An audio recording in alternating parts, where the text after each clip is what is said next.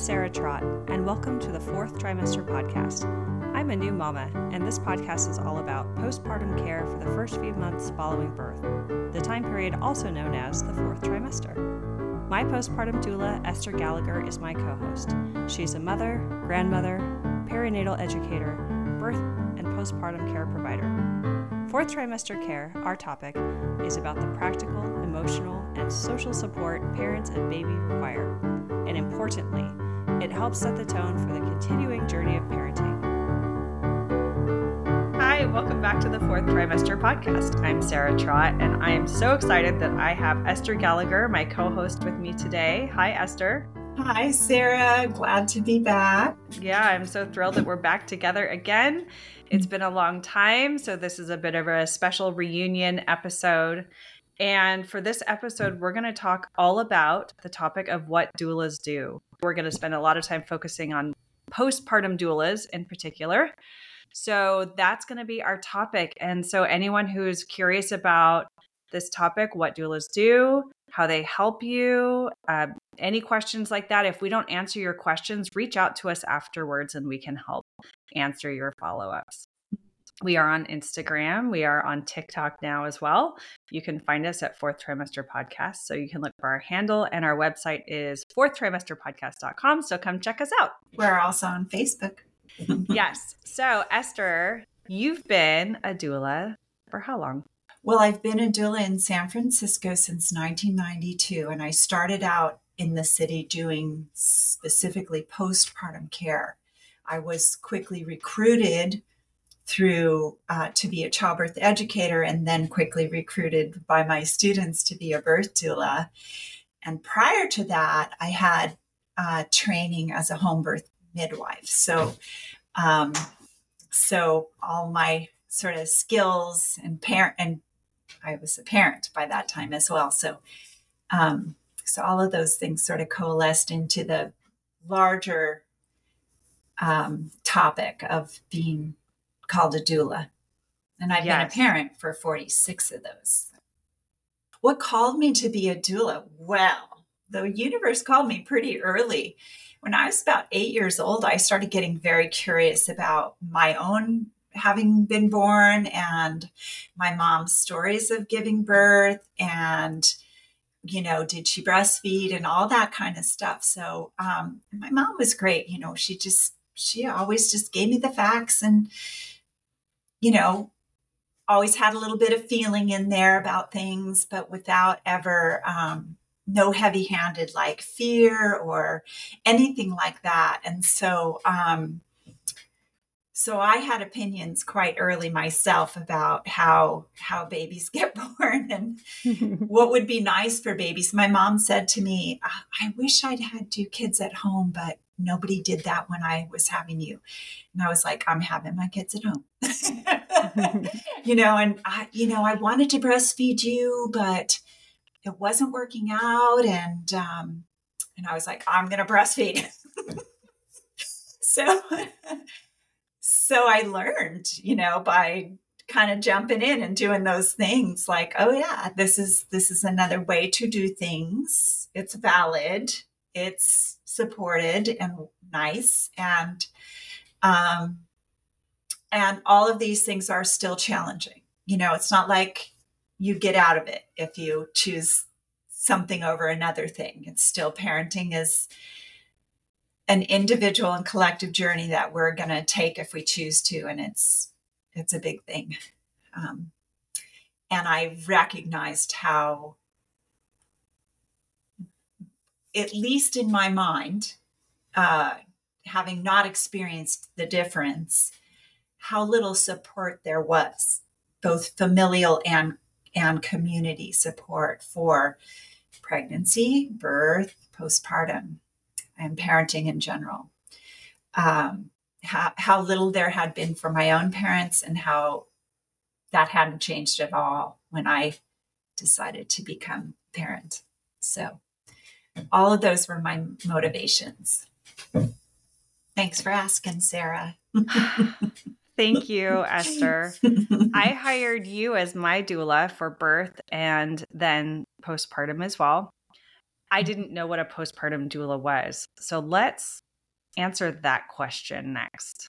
So in your own words, Esther, what is a postpartum doula? A postpartum doula is a helping person. Gender is not necessary in this space at all, who shows up to provide care to the new family while they are healing and recovering and adjusting to early parenthood. And there are different ways that people who call themselves postpartum doulas operate in that space. There are night doulas who show up 10 to 6 and are happy to just take over baby care for the night and have you sleep. Maybe they bring the baby to you for breastfeeds if that's, or body feeds, whatever you're doing. Maybe they feed your baby alternatively with a bottle or something like that while you're sleeping. That's not what I do. And then there are daytime doulas. That's sort of the broad categories. Daytime doulas are people who are going to show up during daytime hours and help with things like the practical meal preparation, laundry, errands.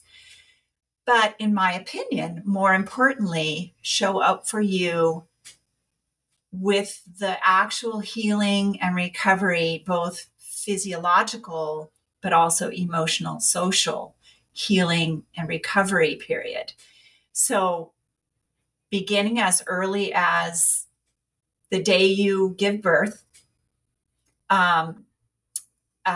or the day you come home from the hospital, if you've had a hospital birth, or sometime soon after, a postpartum daytime doula is going to show up in your home and offer you social, emotional, and physiological care and support with meal preparation, sitz bath preparation if you've delivered vaginally, comfort measures like something as simple as a light kind of lymphatic style massage for your legs if your legs are swollen as a result of overhydration or surgery or something of that nature. They're going to show up to do these things, whether it's feeding you or getting you into a sitz bath or massaging your legs, perhaps while you're feeding your baby. All of those things can happen, by the way, while you're feeding your baby. And be present, emotionally present, to listen, to offer emotional support of whatever kind, a hug, just being held sometimes is what we need in this moment, right? To maybe beyond that, think about what other resources would be available to you right now that might be really, really helpful, whether it's, therapeutic. So maybe a counselor, maybe some body work of some sort, be it anything from acupuncture to massage to any number of things. Maybe it's fresh air and sunshine. Maybe you just have felt so locked down indoors that you need nature therapy. So how do we get that happening appropriately so that you're not setting yourself back physiologically, but can enjoy the therapeutic nature of any of these things? And the list goes on in terms of possible resource and referral there. Making sure your basic human needs are met. So often, parents set aside their own physiological and emotional needs while taking care of a baby. They get so subsumed under baby care that they just forget, literally, to drink enough fluids. So hopefully Your postpartum care provider is somebody who attends to that and helps you see whether, oh gosh, actually, I felt so depressed. I was dehydrated. Maybe you just feel better. And then there's the issue that we always come back to, which is sleep. And which is why I see so many people concerned to pay a lot of money for a nighttime doula, thinking that that's going to cure their sleep problems as a new parent. And for some people, maybe it does. But I think learning to sleep while your baby sleeps, learning to rest when your body is telling you with some clear signals that you're probably ignoring. No, I actually need to lay flat right now. I need to put down the phone, turn off the movies, the television, do the things that are going to make for me getting the physiological rest that I require. If you can't do this with 4 hours, right, Sarah? You quickly start to erode. And unfortunately, what I find is parents start to focus on the baby as the cause, right? Rather than just a co-conspirator in this family space of we all need sleep and we all need food and we all need the things. And we need to adjust our expectations around how those things come to us when there's a new baby who's doesn't work a 9 to 5er and then sleep from 10 to 6, right? That's not what they can do. So, and then the other thing I think a postpartum care provider can help with is a sense of empowerment around making parenting decisions. So often we're kind of tuned to who's the expert that I can throw this problem at, get the prescription and fill it out, right? Versus what is my gut, my heart, a little bit of my brain telling me around how to respond in this situation with these people. And of course, people with a lot of knowledge and experience come in really handy if we're really out to sea and need somebody who can reel us in and say, okay, little fish out of water, how about we try this, this, and this? But often what we need is help with just quieting down enough so that we can be present and bring our intuition to bear around how do I be with this new little body? How do I be if I'm in a triad, or bigger, who are the other people who are part of this family who are involving themselves in this moment or choosing not to involve themselves in ways that feel difficult for me, right? We may have had expectations and now those aren't being met. How do we work with that? So yeah, all of that is actual and potential things that a postpartum care provider might help with. Thank you. It's such a wide array of potential support, practical support in the home with meals or cleaning or holding baby while mom goes to take a shower, that kind of thing. Mental, emotional support, having someone to talk to, having someone to hold their hand, having someone to ask questions if you're feeling unsure about what the doctor or a nurse or someone else has said, providing that sounding board for additional information. It's quite a lot. And it's surprising to me. There are a lot of people who still have never really heard of this or this concept. And they get so surprised when they are gifted some support and how much they love it and how valuable it is. So I can't emphasize this enough. If you think you even have an inkling that it might be helpful, just try it, because it will probably blow you out of the water and you won't be able to imagine what life was like without it. And it's not something everyone can afford and access, and I understand that. So it's really, if you're in a position to do it, I would also urge the United States to start accepting this care as part of a formal healthcare service that's provided to parents, because it's really, really valuable and helps support parents and families in lots of different ways. They have it in other countries. Yes. It does exist as a cultural feature all over the world. It's just us that says, nope, we don't value this enough to provide it to every family, which is very sad. Oh, and along those lines, Sarah, I always like to include in this podcast what our friends and family can do for us. Mm-hmm. So maybe you have friends and family who you would ask for these forms of support, maybe not all in one person, but maybe there's somebody that you really like, how they approach food, and you know it's super nourishing, and you can ask them, hey, would you be willing to cover meals for me one way or the other for 2 to 6 weeks while I'm healing and recovering? Hey, I really love your touch. We've always had a nice, intimate relationship.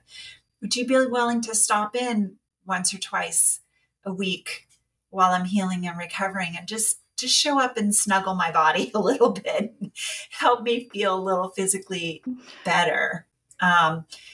Or, you know, everyone can have a registry for a baby shower. You don't need a lot of baby clothes. They grow out of them really fast. You don't need fancy doodads. You don't need a lot of flowers even. Those things are all nice. But maybe people who've been invited to be part of gifting you, showering you with gifts, would be willing to coalesce a fund that helps pay for somebody who's got these this base of knowledge and skills and is able to come in and be the person for the new parents. I also want to mention, you know, some partners are super in there and don't need a lot of coaching around what to do, right? They're just making sure things are covered, and they're snuggling in, and they're supporting feeding the baby and all the things. And as we say, like, it's been more than 30 years that I've been doing this, and I still see the same recurrence of partners who just are kind of blown out of the water by the whole event of birth, haven't really figured themselves out in it at all. And I think that often the MO there is to just move away, right? Just move away. A postpartum doula who's comfortable with it can be a person who can help you move in, right? Like with simple little things like, oh, why don't you just sit beside each other while that baby's getting fed? And, oh, you're not comfortable with burping that baby in between breaths. Like, let me help you get comfortable with that. I see you feel a little awkward with the diaper changes. What if we tried this? Want to try that? You know, these little teenies, somewhat silly from the standpoint of they're just little tasks to most people, or feel like just a tacit thing that has to get done. You burp the baby, you change the baby, right? You feed the baby. These are the ways that we make connection. And if we're feeling like we're not skillful at those things, we're clumsy, we're worried, we're anxious about how to do them without, you know, maybe it's really hard for us when we hear a baby cry. We need help, right? Because this is where a relationship begins. And, you know, our children benefit from a sense of safety in the presence of parents, right? Like, oh, this person has me. They're comfortable. They're not skyrocketing into anxiety. They can, you know, handle a little snuggling and holding and burping and changing. So I think starting there and going from there with resource for for parents, right? Resource support if it's a deeper thing that needs to be addressed by maybe a more professional in the field of psychotherapy or something of that nature. Your postpartum doula is going to be a resourceful person who is willing to find resource for you if they don't have it in their back pocket for you already. So again, this is a family affair. It's not only for the birth giver, or again, we've talked about adoptive parents on this podcast. Not everybody comes to the presence of a tiny baby and feels comfortable with it, regardless of their gender identity. So we can help. Yes. It's almost like the postpartum doula is acting like the quarterback, helping observe everything, call some shots, help give some coaching, some support along the way. Yeah. And hopefully you don't end up feeling like the football at the end. Yes. No.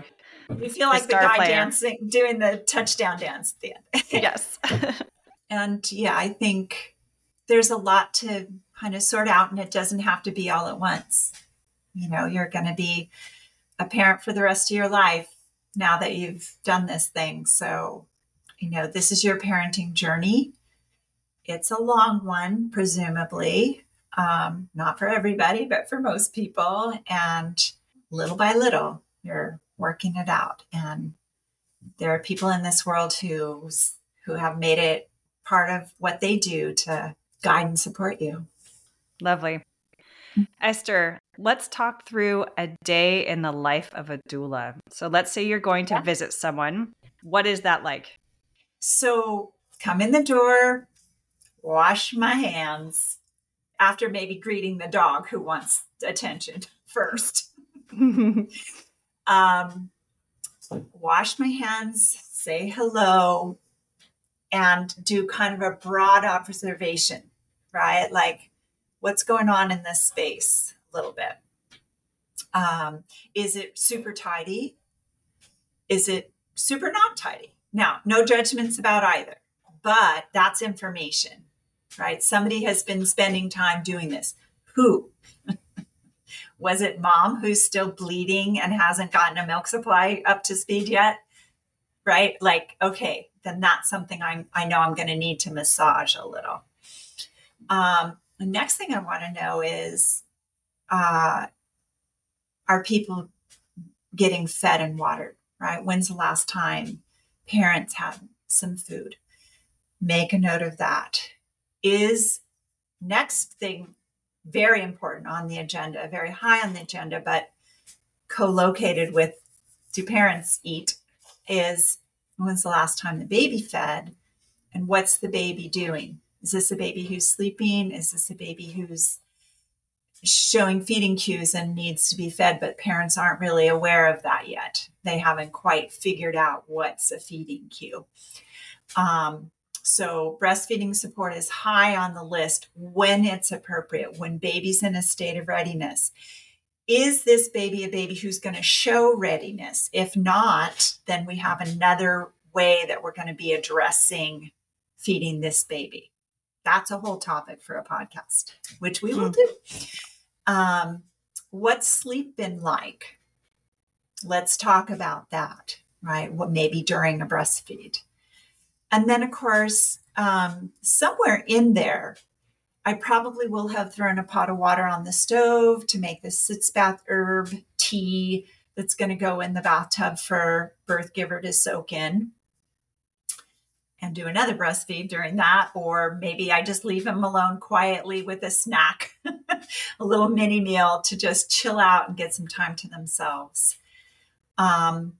And maybe while that's happening, I'm doing a download with the partner and finding out, like, how are you coping? How are things going for you? Is there anything that's particularly maybe a little stressful for you in this zone? Is there something you'd like to feel like you could be better handling? Let's talk about that. And in the case where everyone can settle in, for a little snooze, I'm also preparing food in that space. Now, I managed to hit all those notes in a 3-hour visit.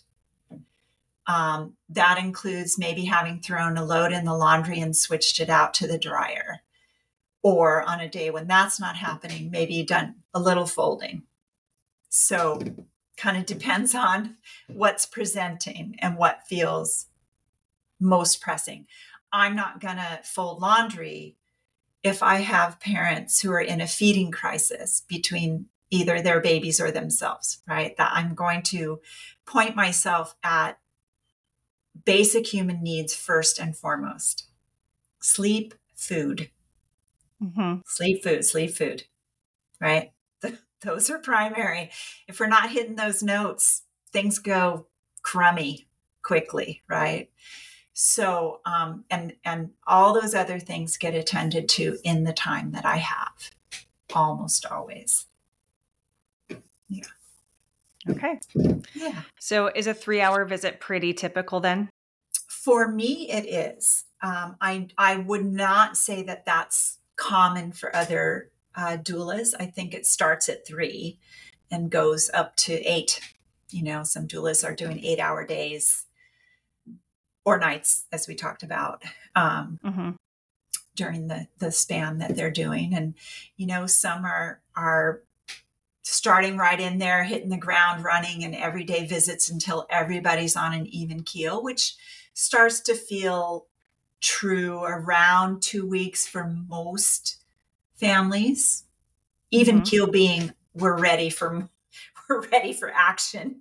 We understand that, you know, this is a very dynamic thing we're doing. And, you know, bleeding and breastfeeding and, you know, body things are pretty even keeled. And if not, we've started addressing them with further therapeutic modes. I think the physiological window for healing and recovery is really 6 weeks commonly. And so it makes sense for a lot of people to just plan for that, especially if they have no other resources going in. And then we, you know, the 4th trimester we tend to think of it as a 3-month span.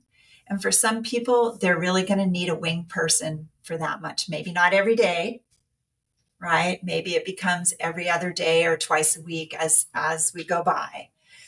But yeah, that's kind of the different ways to kind of imagine and think about what kind of care and how much care do I imagine I need. And these are all discussions to have with the person that you call up and interview about possibly being your doula. Okay, great. So maybe something we can do is add a list on our show notes here of good doula interview questions. So go to our site. We'll put that there. And I wanted to see if there's anything else you want to touch on. Well, I think just circling back to how available it is in some ways in our culture to kind of relinquish a kind of power and agency around parenting. And hopefully your postpartum care provider is somebody who helps you sort out and reinforce your intuition, your power in agency around parenting for this journey, and isn't coming in with a lot of shoulds. It helps you explore alternative ways of looking at the same thing, and, you know, kind of supports you in feeling, literally, somatically in your body, feeling for what's my impulse here, right? And not shutting that down, because most of the time it's a pretty good impulse, right? And if you feel as though your impulses can't be trusted, let's talk about how do we get closer to the kinds of impulses that can be trusted. You know, I've just had the opportunity and the pleasure of watching parents grab hold and say, you know, I know that expert over there is recommending this, but I feel like this baby and me, we need something different. And this is what feels right for us. So I say thumbs up to that. That's a great note for us to end on, and we'll wrap up here. Thank you so much, Esther. It's really great to be chatting with you again today. Yay. Thanks, Sarah. Bye, everybody. Right. Bye. You can subscribe to this podcast in order to hear more from us. Thank you for listening, everyone, and I hope you'll join us next time on the 4th trimester. The theme music on this podcast was created by Sean Trott. Hear more at soundcloud.com/Sean Trott. Special thanks to my true loves, my husband Ben, daughter Penelope, and baby girl Evelyn. Don't forget to share the 4th trimester podcast with any new and expecting parents. I'm Sarah Trott. Goodbye for now.